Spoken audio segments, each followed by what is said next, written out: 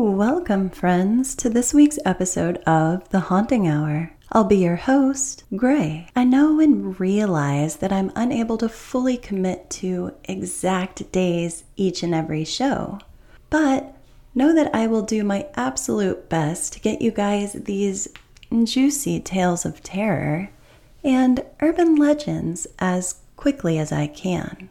Many of you know that I run a business that thrives in the summertime and, well, commandeers many of my hours. Exhausting hours. While I'd love nothing more than to give tons of my time to you fine people of the internets, unfortunately, I have bills to pay. Today, we'll be talking about the popular urban legends, the Alaska Triangle, and Mothman. Two mysteries that continue to thrive here in the good old US of A. So join me as we delve into the horrifically magic realm of these fine urban tales. The Alaska Triangle. We all find ourselves enthralled by these chilling accounts. If you thought the Bermuda Triangle had a ton of creepy occurrences, think again.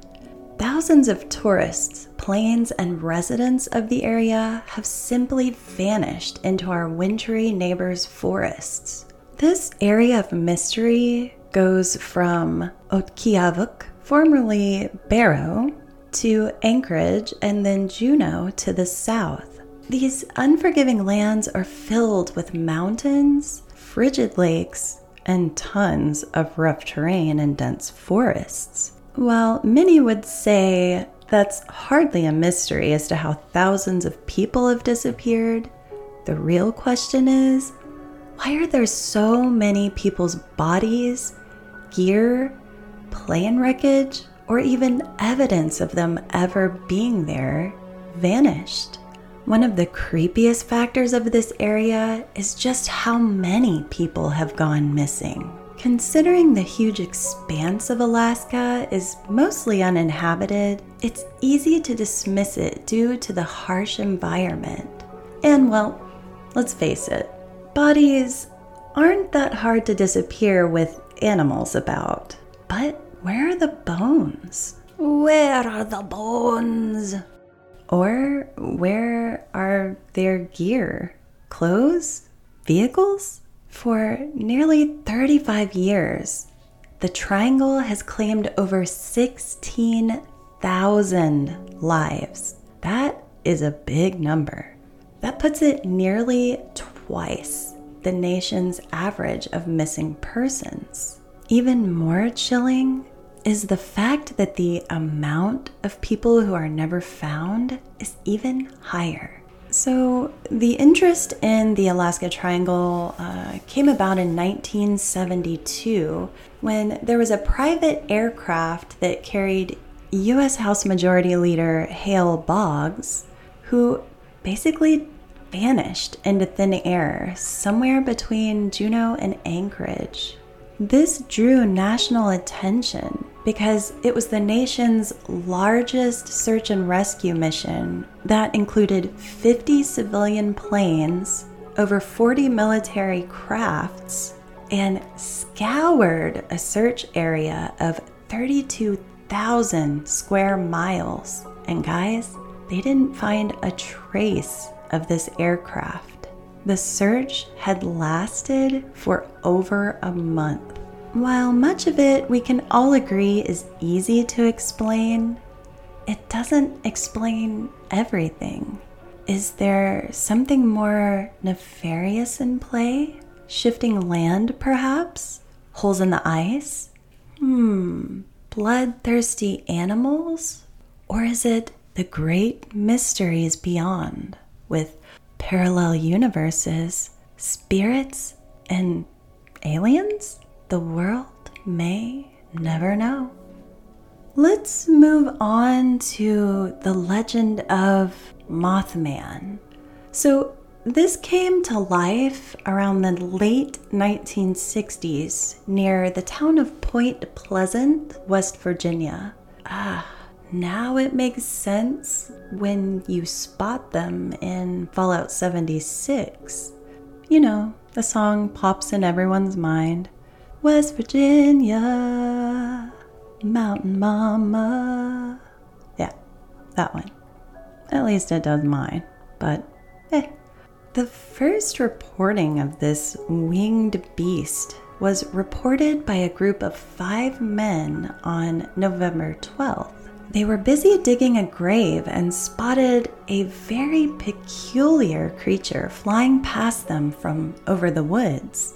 They described it as a tall, shadowy, man-like creature with a huge wingspan. This tale sparked other sightings just a few days later on the 15th of November by 2 young couples. They described to police the same shadowy tall creature with red glowing eyes. They say it was a terrifying account of it chasing them in their cars. It also apparently happened again near Point Pleasant in an old munitions World War II site known as the TNT area. Some believed that the Mothman inhabited the area near the nuclear power plant on the outskirts of town. Could he have been the product of government testing? The area had been home to a top-secret government facility. Since then, many disappearances have occurred in the area, and several more sightings of him have come about. But perhaps the most notable story comes from the incident known as the Silver Bridge Collapse. On December 15th, 1967, the Silver Bridge, which it connects the U.S. Route 35 over the Ohio River to Point Pleasant, collapsed under the weight of several cars during rush hour traffic. This accident claimed the lives of 46 people, in which 2 of them were never recovered. And while we know the incident was of course due to a faulty I-bar suspension chain, and of course poor maintenance on the city's part, many people began to connect the sightings with Mothman, especially considering the sightings nearly came to a halt after that day. That is until around 1975. The story had kind of lost its thunder when a man by the name of John Keel wrote and published the Mothman Prophecies in 1975. While his book was eclectic, to say the least, it did manage to spark interest in the story again.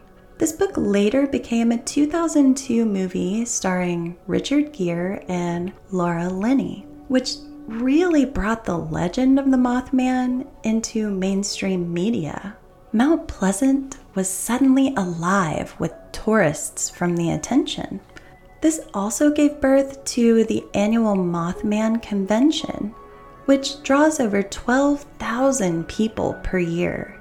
The town has since thrived off of the film, including the addition of a Mothman Museum and Research Center, and a 12-foot Mothman statue by the sculptor Bob Roach. While this may have begun in West Virginia, sightings have been reported all over the world with the same chilling description. Many have noted that he was there before the disaster of Chernobyl, as well as the tragedy of 9/11. From around 2011 all the way until 2017, more than 50 people reported seeing the creature in Chicago. He's actually so popular that back in 2020, a petition was signed to replace all of the Confederate Army statues with the winged phantom himself. Whether true or not, the legend of Mothman continues to stay strong in our communities.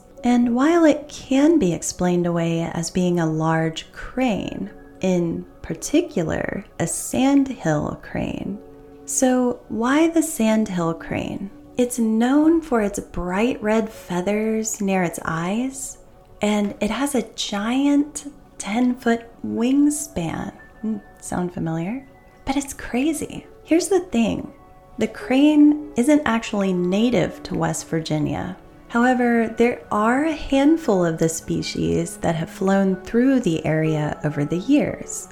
It likely explains what the people of West Virginia spotted all those years ago. Some even speculate that the cranes have mutated from the toxins that exist in the TNT area. It's more than likely the birds that were the culprit, and also the combined effects of mass hysteria. It does make for an entertaining and creepy urban legend. Or maybe, just maybe, this mysterious, intelligent creature haunts our cities, warning us of tragedies to come. Alright guys, this is going to conclude our episode that all of you voted on, and I thank you for joining me today and having the patience to put up with my crazy schedule. While I'm not a social media butterfly, I do try to make posts on Twitter and on my website as often as I can. Keep a lookout for my next post, in which I'm going to ask all of you which East meets West style mashup you guys would like to do this coming episode.